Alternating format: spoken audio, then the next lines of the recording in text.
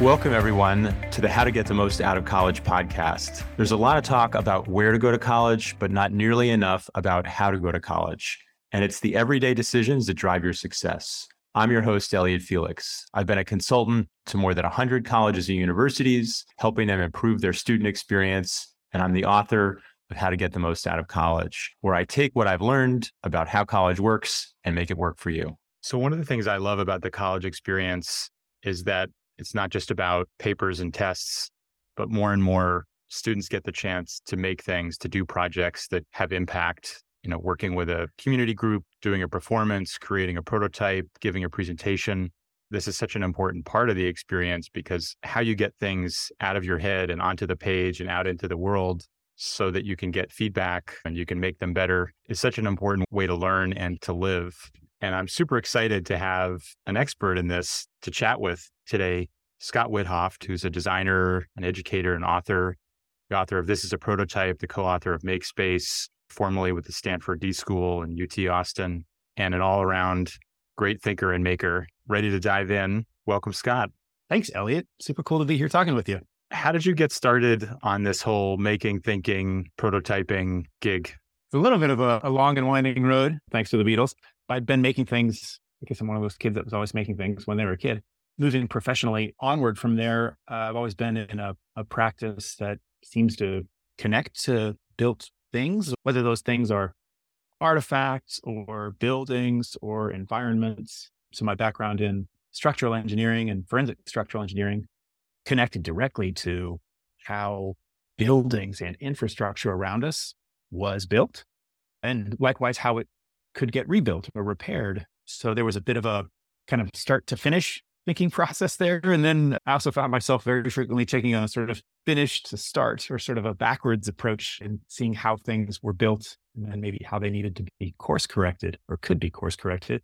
And that's segued into product design, which I guess forever has been connected to physical artifacts and stuff, and is ever increasingly more about the systems and the interactions and interfaces through which we encounter, the world around us. All the places and ways that I've worked seem to connect to, building something or making something in one form or another, which has been really fun. And so, along the way, I think the idea of prototyping stuff or making early versions or asking questions through like a physical manifestation or a likeness, a model, it always seems to have been part of the process along the way. So in lots of ways, it feels really instinctive, even though I might not be working in buildings or furniture or artifacts at any given moment. The way of doing it is always relevant. It's just sort of become who you are and how you think, the making and the unmaking. Can you tell us a story of a project you worked on with students or with others where making something helped them communicate, or maybe there was a time when folks were, reluctant to take that first creative leap, that first step? Yeah, I love it. I mean, I had a really great design student, who was very interested in product design and graphic design and was experimenting and kind of exploring environments design, the spaces around you, how you could both design those or use them as tools for sort of influencing behaviors. That particular student was resonating deeply with the idea of having an instantaneous break, like being able to literally take a nap in a public place. So they were exploring this kind of concept of how to do something private in public. It's kind of an abstract concept, but something that they latched onto right away because they were an excited furniture builder was, I'm going to make like a couch for the street corner. For someone who's never made a couch before and has never done anything in public, that's kind of a wild and zany concept. Yeah. It seems fun. And I'm watching it as an educator, like, oh, that's cool. I really dig this excitement. And then as someone who's lived in a city, in a rainy city, no less, as well as just someone who's, been around the public, I'm instantly thinking, there's not a way, there's not a chance I'm going to sit on a couch, like a big puffy, fuzzy couch on a street corner, let alone, I wonder, is that couch going to be stolen instantaneously? So I'm just watching that. And, the student started to sort of draw out in a prototyping kind of way, storyboarding out the experience of building the thing. So that was one. And then storyboarding out the experience of how am I going to get this out into the field, so to speak? How am I get it out on the street? And what's the experience going to be like? Or what's the engagement going to be? And so something that was super cool about that was I was watching almost in the same kind of sequential curiosity process of storyboarding inform, what the student was making or would make. And then they made a version, time constraints said, it didn't get to look the way that they wanted it to, and it wasn't plush or it was big or whatever. It didn't have all the features. So that in a way, they were starting with their final solution. They were starting with the one thing they wanted it to be. And, despite the sort of best attempt at planning it out and sequentially sort of building this, they kind of pole vaulted past the discovery and said, here's the one thing I want to make, this almost like art piece. I'm going to stick it out on the street and I'm going to pretend that that's design or that I'm understanding what people are trying to do with it. That kind of, I would almost call that premature failure. They turned that failure around and said, what were the aspects or what were the details I was trying to dig into with that thing? What is it like? What does it mean to try to do something private in public? It doesn't have to be a couch. It doesn't have to be manifested in a couch. What are other ways you could explore that? So that sort of retroactive or like back calculating of questions from the failure led that student down another path and a much more sort of nuanced approach in trying out a suite of experiences that weren't so product-based, but more about trying to invite people to take kind of micro breaks in the midst of an otherwise sort of bustling activity. And it turned into like a really robust kind of suite of design explorations and space interventions that I don't think, in fact, I know were not like where the student kind of had wanted the work to go originally, but they also led to sort of a body of discovery that the student had not even perceived could be possible. So there was this micro disappointment that led to like a macro discovery and in a way, a more enjoyable, if you want to call it that, like a more enjoyable and certainly a more informed experience for that student as a designer after the fact. That's really cool. There's so much wisdom and so many lessons that you can unpack from that story. I mean, I heard the idea of first doing a storyboard to get a sense of what you're thinking about. So get something out of your head and onto the page, and then build the thing and put it in situ to test it. And then don't just put it out there, but observe it, and see how other people are reacting to it, and then reflect what's working, what isn't working, where did I faceplant and where did I succeed? Staying loose, staying open so that you can then pivot or you can, refine based on your reflection. That's a pretty good playbook for making things. What would you add to that? What are some of your tips when you're trying to get students to make things, to be creative, to stay loose, to stay open, to reflect? That particular student was a great example of someone who was very well versed in doing graphic design and screen design, had great capabilities of that. It was also their go-to or their first choice. So when it came time to maybe design or consider a space, like a physical space, and the lives of people outside of their screens, it was something they couldn't only find through screens.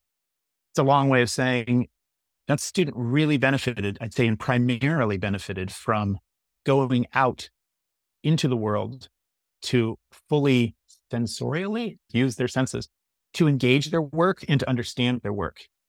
Meaning a couch has weight. It physically takes effort to bring a couch down a set of stairs and to go place it across the street. You have to wait at a stoplight. There's traffic. There's people there. Oh, by the way, it rains. And, there's voices. You're confused. All those things are not evident until they are. And so I think the big tip there would be, if you have a chance, you should, and you must maybe even get outside your kind of fixed physical environment. Maybe that might be your default medium of working graphically, and seeing how your work actually is engaged by others. What is the environment in which they're engaging your work? What is the life moment in which those people are engaging your work. Is it in a stressful moment? Is it while they're in transit? Is it under a shelter? Is it, while they're driving? All those things can influence your outputs, which might not be evident if you're only working in your medium and, how you engage your work. So that getting out in the field and see how someone engages your work is sometimes not obvious, but it is a huge payoff. Yeah, absolutely. Getting out in the world, observing people, finding new mediums to express yourself. If you're good on the screen, how are you out in space, and vice versa, is a really great tip. And something I've certainly seen, with the folks we work with. And there's a recent study, I think it was Wiley's State of Student Experience report, where they really honed in on the importance of real world projects to motivate students. There's so many projects that students do in college that can stay abstract. And if you do it out in the world, it becomes real, right? So you can do a marketing plan for a fictitious company, or you can find a local nonprofit within a mile radius who could probably use some help. That's a different kind of making, but you're still making a presentation, you're making a strategy, you're making a plan, and you can see how people react to it, and it can have real impact. So I love that advice of getting out in the world so that you can make better things. Seth Godin has this great quote, make things better by making better things. And, doing it out in the world is one way that everybody benefits from. What are the things that you see often hold students back, whether it's the hesitancy to put something on the page or to not get out in the world? What are the things that might hold them back, and how can they get over those barriers, or around them, I suppose? Well, the around them, that's a neat sort of encouragement to move like water, not ice. Got this like flow around things versus having to necessarily get stopped or kind of dammed up. There's something that stands out to me about a lot of students, really connects back to their best intent at heart, and in fact, precedent of how they've been praised, how they've, felt feelings of success.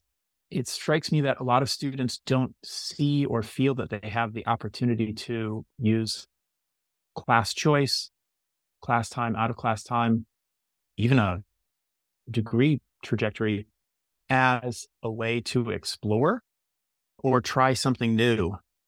The idea of an elective class often shows up as what's the elective that I can choose that sort of reinforces my outward commitment or my optical commitment to my major. And there's a lot of instances and encounters I've had with students where they are quite clear with themselves and in conversations among their friends that they're not that confident about the degree path that they've chosen.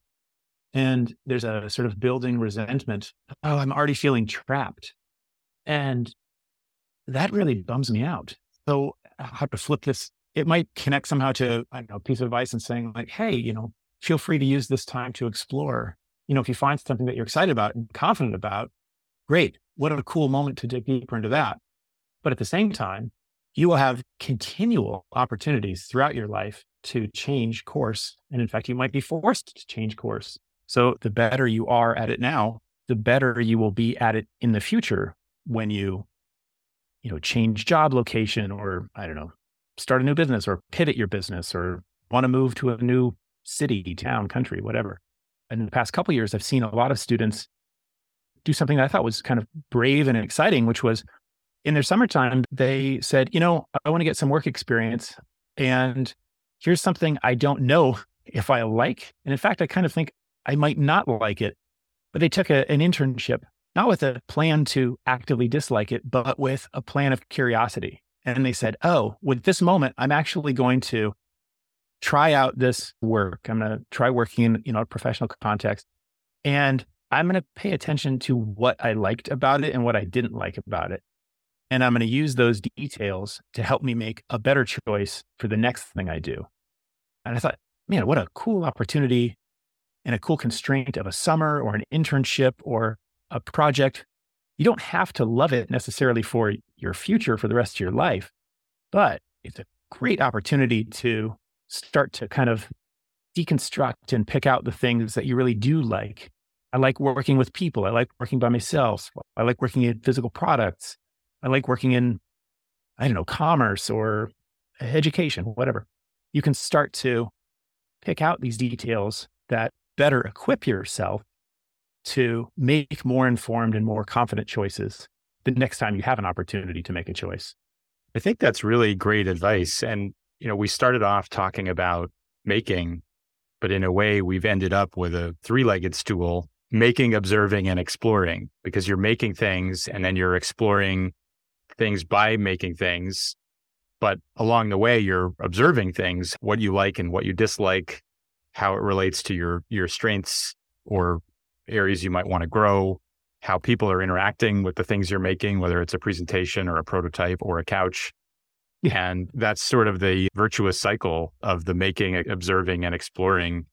And they kind of go together and they make for a great student experience, and one that helps you try out and puts you on a career path, leads to a more fulfilling life and work. So really appreciate your insights, Scott. And I hope folks check out your books, This is a Prototype and Make Space. They both put this thinking into action, and there's a lot to learn from there. Thanks so much, Elliot. I really appreciated being with you. Absolutely. Thanks, everyone, for listening. Remember to subscribe, rate, and review us wherever you get your podcasts.